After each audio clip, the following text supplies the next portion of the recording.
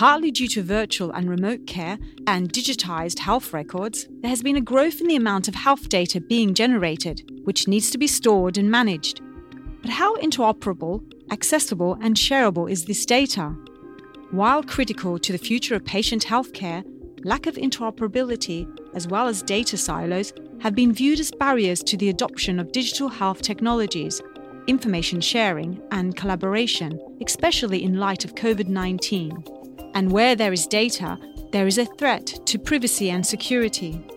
Worryingly, the number of healthcare cyber attacks in the Asia-Pacific region are expected to rise. There has been an immense digital revolution that has taken place around us. What is missing is the ability for data integration at the right place, at the right time, for right purposes. Then it's about managing risk. It's not about just pretending that breach won't happen. But we have to have the best possible security to prevent that, but accept it and manage it and really evolve as finance and others have evolved to manage that risk. Personally, and looking at all the literature, I think the data is owned, patient own the data or the citizen own their data. So they have the control over. This is Healthcare Redefined, a podcast series which explores the vital issues driving digital change and innovation in the healthcare sector in the Asia-Pacific region. I'm Elizabeth Suka, Senior Research Manager at Economist Impact. This podcast is commissioned by Philips. In this episode, we will explore the evolving use of data and its management in the Asia-Pacific healthcare sector. What are the opportunities and barriers, and why security is an urgent issue if systems are to fully enable the better use of data to support outcomes?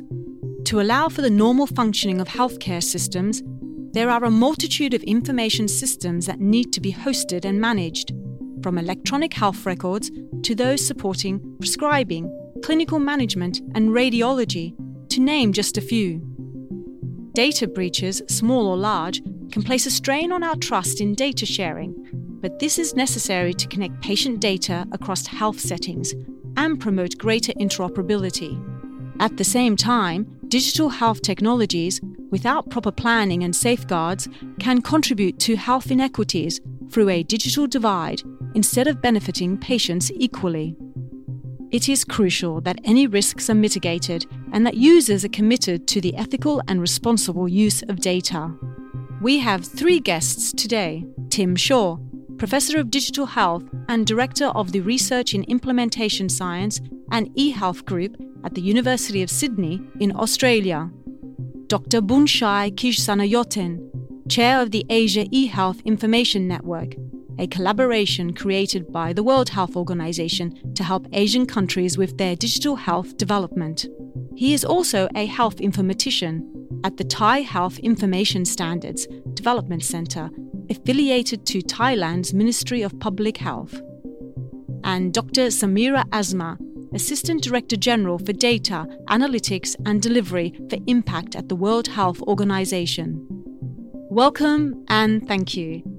So there is so much data out there. Professor Shaw, what are the benefits of data integration for healthcare systems, healthcare professionals, and patients themselves?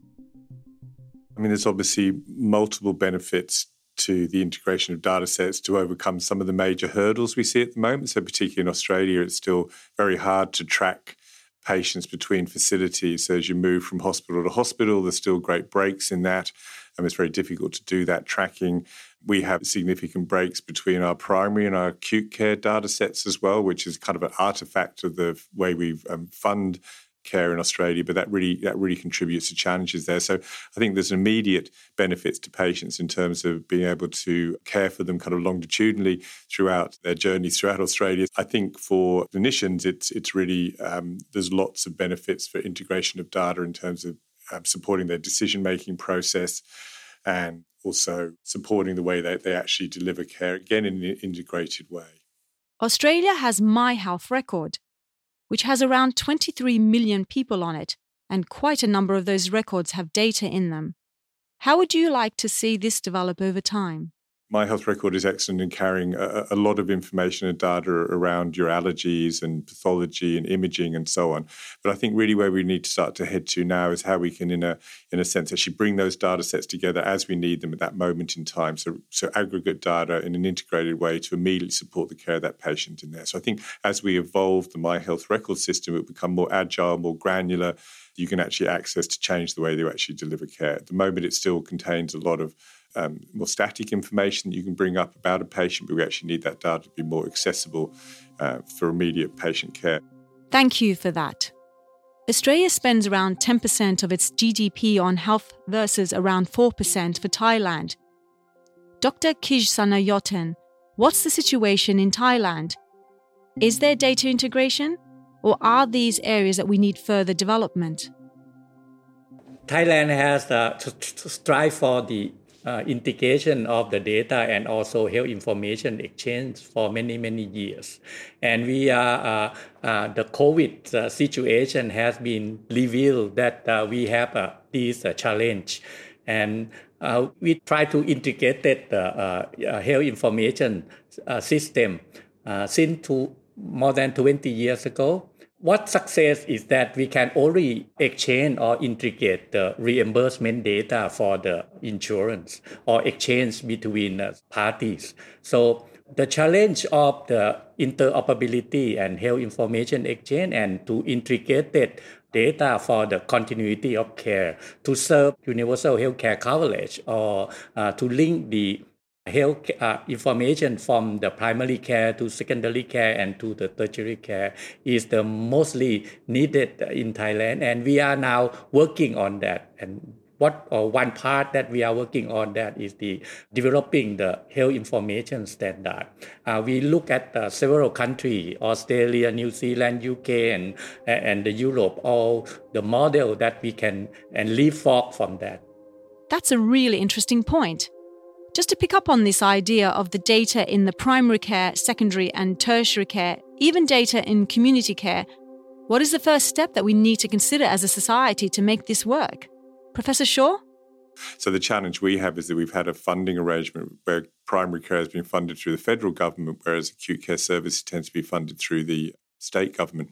So they've been kind of developed and evolved separately. It's an artificial separation. We need to bring those together. And My Health Record is certainly a step in that direction to allow that. So if you're in an acute care setting, you can access My Health Record for a patient and see some of their primary care data. But it's not granular yet. So it's not the full data. It's not the living data that's being put into the electronic medical record within the GP practice. It's snippets of that. It's discharge summaries and so on. It's not actually all the data you need. Dr. Asma, as the lead on data and analytics at the World Health Organization, how do you see data integration? What is missing is the ability for data integration at the right place at the right time for right purposes, and also ensuring that there is data governance mechanisms that are built in for data sharing. So I think some countries are doing well, but there are immense opportunities for countries to learn quickly so that the successful solutions can be scaled up rapidly. Thank you for that. Dr. Kijsanayoten, your work with the Asia eHealth Information Network, which involves some 15 countries, including low to middle income countries, looking at the Asia-Pacific region, which countries are the most advanced or offer the best practices around data integration? I think Singapore and Taiwan and Hong Kong integrated data down to the clinical data, not just the administrative data. My Health Record in Australia also inspire us that we at least, this is the first step that you can access at least summary of the data about the individuals that can be help for acute care or the continuity of care. And we know that we have a long way to go. Dr. Asma, I understand that you recently visited Thailand. What did you discover from that experience, especially in relation to COVID-19 and data sharing? I think the pandemic has really provided a lot of opportunities for innovation. What I have seen in Thailand is the multi-sectorality of how various public and private organizations came together, and data sharing was one of the main global goods in terms of responding to the pandemic in an effective way. And here what we saw was how the innovations happened around telehealth, telemedicine, sharing information from transport to supply chains to healthcare to patients accessing information, telephones, hotlines. So it was at a national level, a web of various government and non-government institutions coming together and providing in one whole data system architecture the information that is needed to the public, to the policymaker, to the civic society groups, and to the private sector for innovations to happen.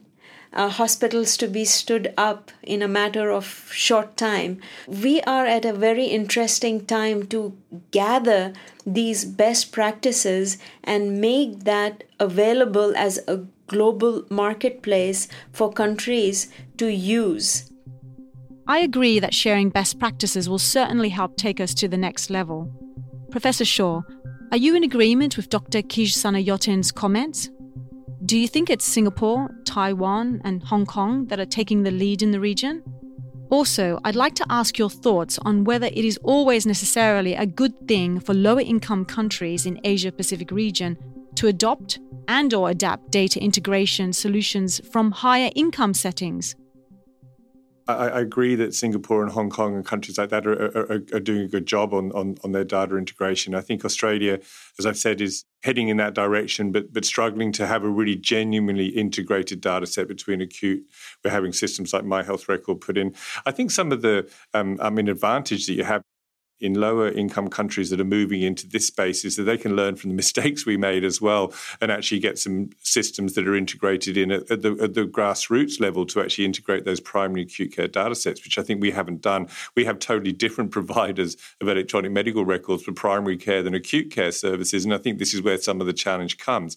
So I hope that low middle income countries can actually learn from that and adopt systems that actually at the grassroots integrate that data. Then you don't have to create systems that kind of link and create those systems.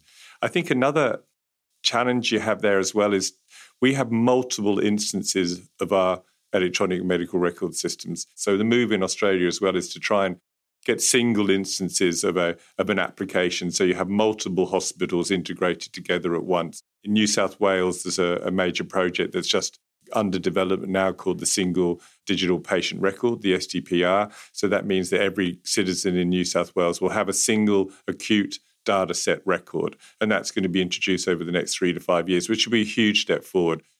I really agree with him that for the lower middle country is the advantage. We can live for, we can learn not to do. And what we learned a lot from these in the past 20 years is that what not to do. And then we don't have the legacy data information system. That is the advantage of the lower middle income country. And Professor Shaw, how has the pandemic exposed our data integration weaknesses? And what level are we at if we look at this as a continuum of digital change over time? What COVID has done in my mind is really exposed the weaknesses in these processes. It's forced us to actually need to share data, to look at decision support across organizations and so on. We've suddenly realized that we've really got some fundamental flaws. I often refer to the horizons of healthcare innovation. We use that in Queensland and other states, where Horizon 1 in digital health is really where we've got to sort some things out. We've got to sort out interoperability. We've got to work out how we can link devices and apps seamlessly into care. Horizon 2 is how we can start to use them in normal business as usual. But then Horizon 3 is where it gets interesting, is when you then start to use those to actually change care. At the moment, we're not doing that. We're digitizing 19th century healthcare. Everything we're doing is kind of replicating the model we have and just trying to digitize it to make it a bit electronic, rather than then saying, okay, once we've got this, what do we do with it? And that's the exciting end, particularly as a researcher. So I think that's where we need to head. And I think we're in this disruption, and COVID's given us a big push into Horizon 2. But then we need to now use that leverage we've got and move to Horizon 3. Healthcare Redefined is a podcast series commissioned by Philips. And now here's a word from our sponsor. Since 2016, Philips has supported original research to help determine the readiness of countries to address global health challenges and build efficient and effective health systems. The Future Health Index focuses on the crucial role digital tools and connected care technology can play in delivering more affordable, integrated and sustainable healthcare. With almost 3,000 healthcare leaders surveyed across 15 countries, the 2022 Future Health Index focuses on how data and advanced analytics are giving healthcare providers new tools which enhance their ability to deliver care to all sectors of their communities, both in and out of traditional hospital settings. Click the link in the show notes to access the report.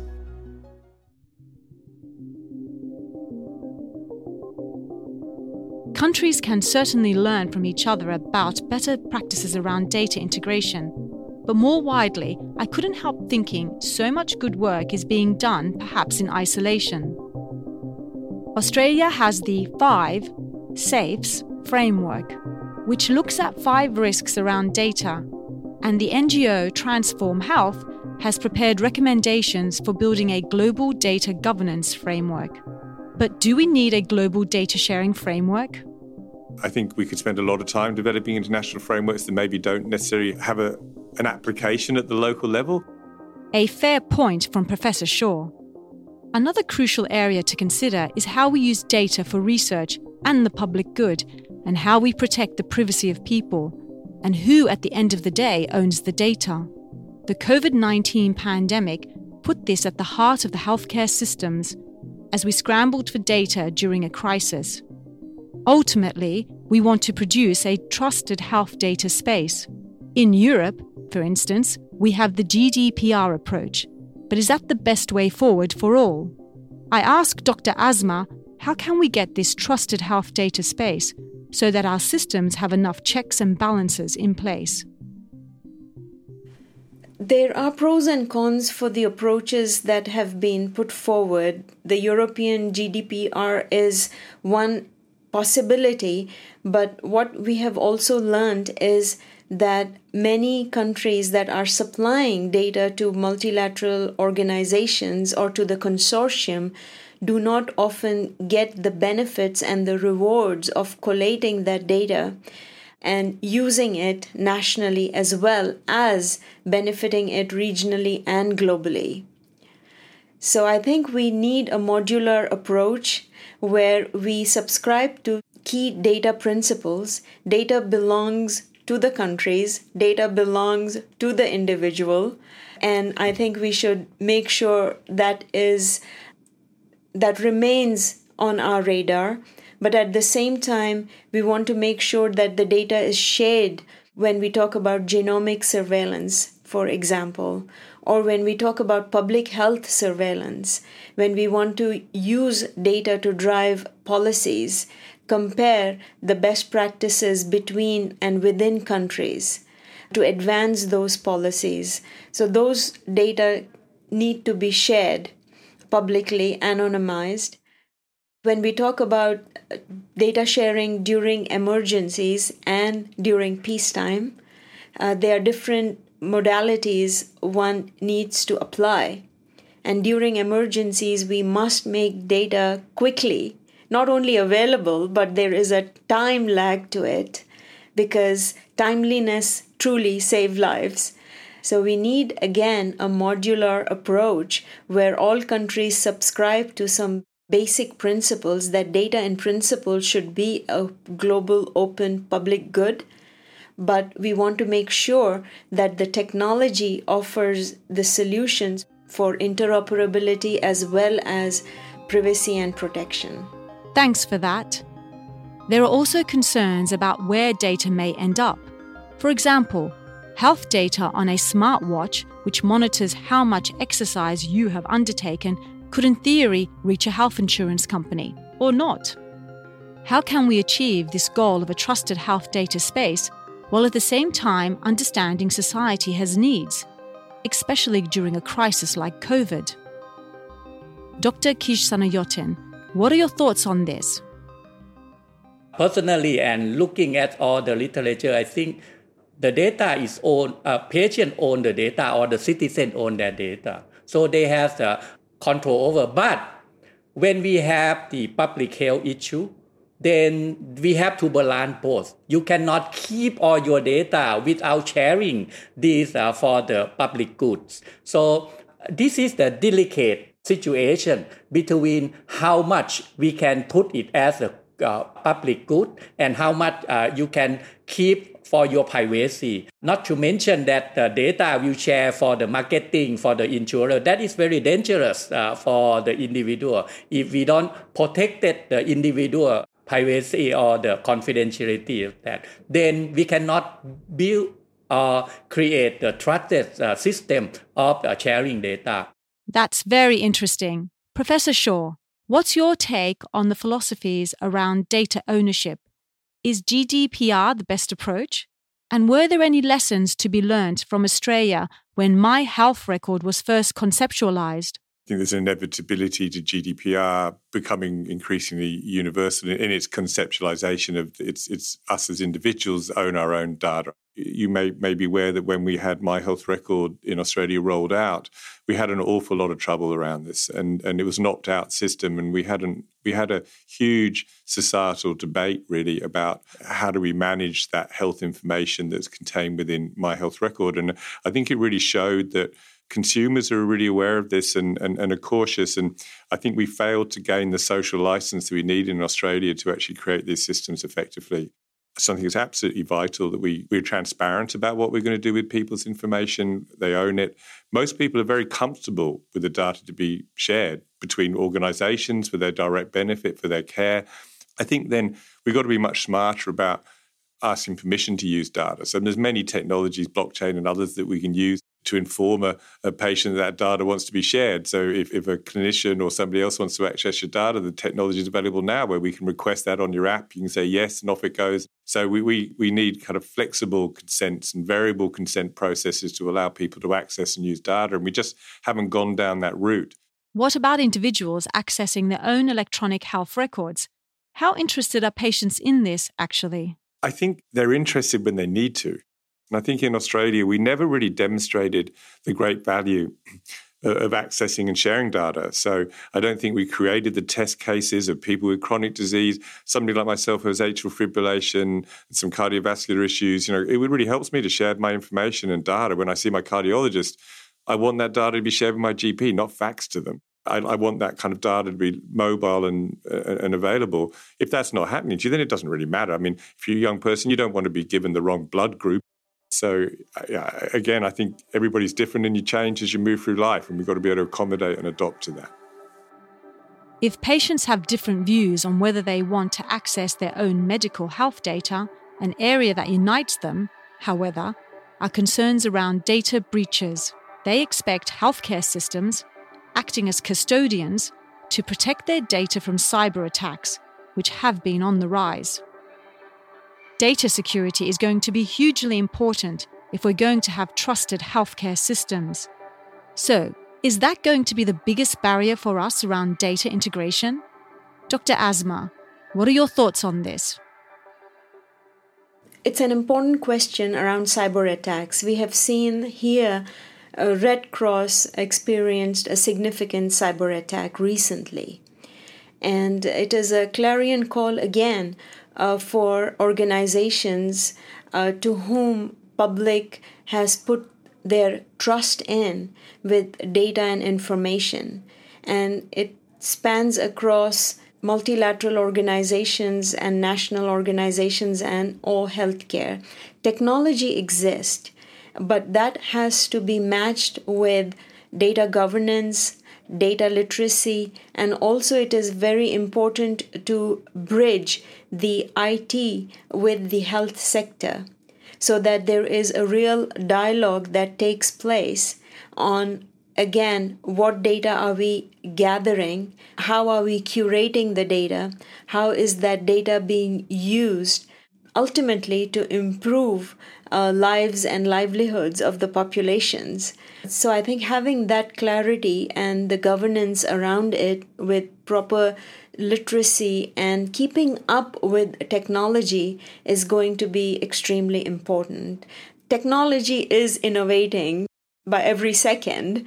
I think we and healthcare or public health are very much behind in keeping up with. And that's where the notion of partnerships and collaboration comes in.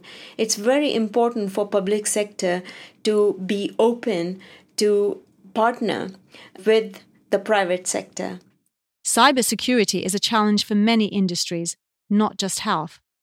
But why is the healthcare sector more vulnerable compared to other sectors? Dr. Kish Sanayotin, what are your thoughts on this?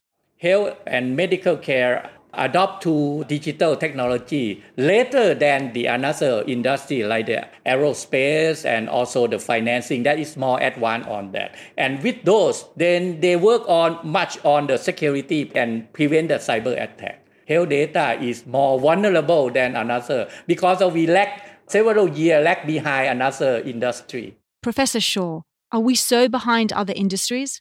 I agree, Boonchai. We haven't had that transformation. Finance became fully digital many years ago. Lots of industries have been through that. So we've been able to get away with it in health because we're not really digital. We still work in silos. Our data's separated and it's been hard to crack it. But as we become digital, obviously that risk rises.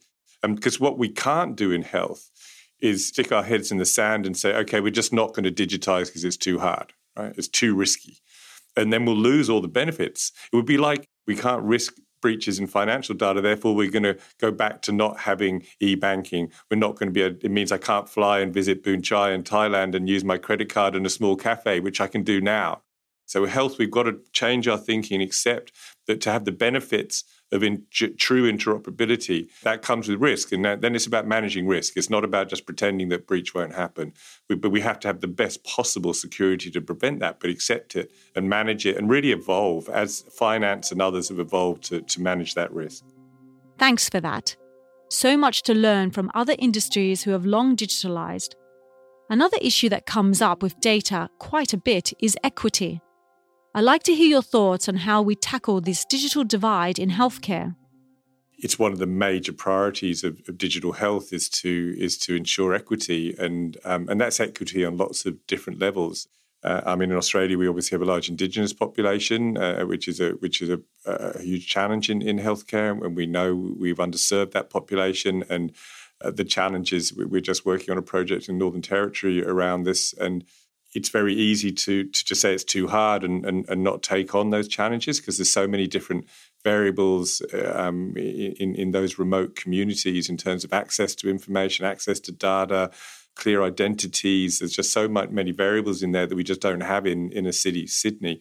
The other thing we know is that most people that can benefit from digital health and information are in lower socioeconomic backgrounds or vulnerable populations. So it's very important that we emphasize that because a lot of digital health at the moment is focusing on affluent suburbs. Everybody's digital, everybody's got phones, everybody understands how to use technology. It's very easy to build tech for those populations. So I think it's going to be one of our great challenges in the next 3 to 5 years is to ensure that we keep that equity.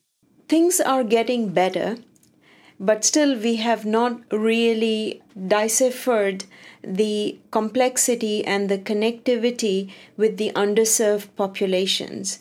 And when we talk about the Sustainable Development Goals, it is built with the principle of leaving no one behind. But we have also seen the rapid accessibility of cell phones, for example, and how in the other sectors, whether it is agriculture or fisheries, we are seeing even the populations that perhaps are not literate are able to conduct business using cell phones. Again, drawing from the example from my visit recently in Portugal, what we have seen is they have used retired nurses and healthcare workers to provide training on how to access digital solutions to the elderly. So I think it is important for us to monitor and make sure that those that are underserved are getting the access, but we may also need to consider a hybrid of not relying completely on digital, but we also know that the world is moving in that direction. So a transition needs to take place where there is a hybrid of in-person as well as using digital tools. Hybrid models, yes, but how will this all fit into personalized healthcare? Looking towards the future, Professor Shaw, where do you see the healthcare sector going in relation to data use? So I think we're heading to a future where clinicians have fingertip touch access to information about their patient population, the outcomes of those patients, how they compare to their peers, how their care is managed. I think we'll just have that totally ready access to that information, which is totally lacking. Clinicians at the moment are largely flying blind about the care they deliver and the outcomes of their care. So I think that's a big revolution we're going to have. I think when I look at what some of the biggest advances for patients will be, I think it's really moving towards personalisation.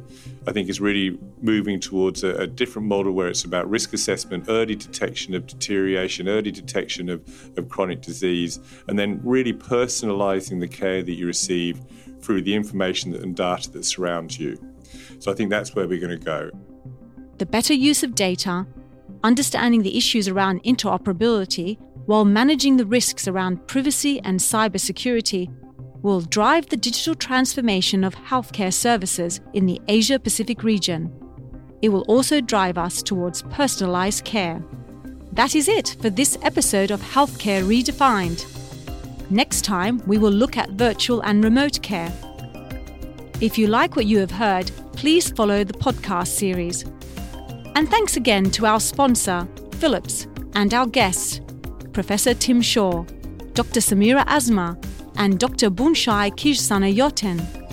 And do visit the Healthcare Redefined website, where you can find articles and videos on the digital transformation of healthcare in the Asia-Pacific region.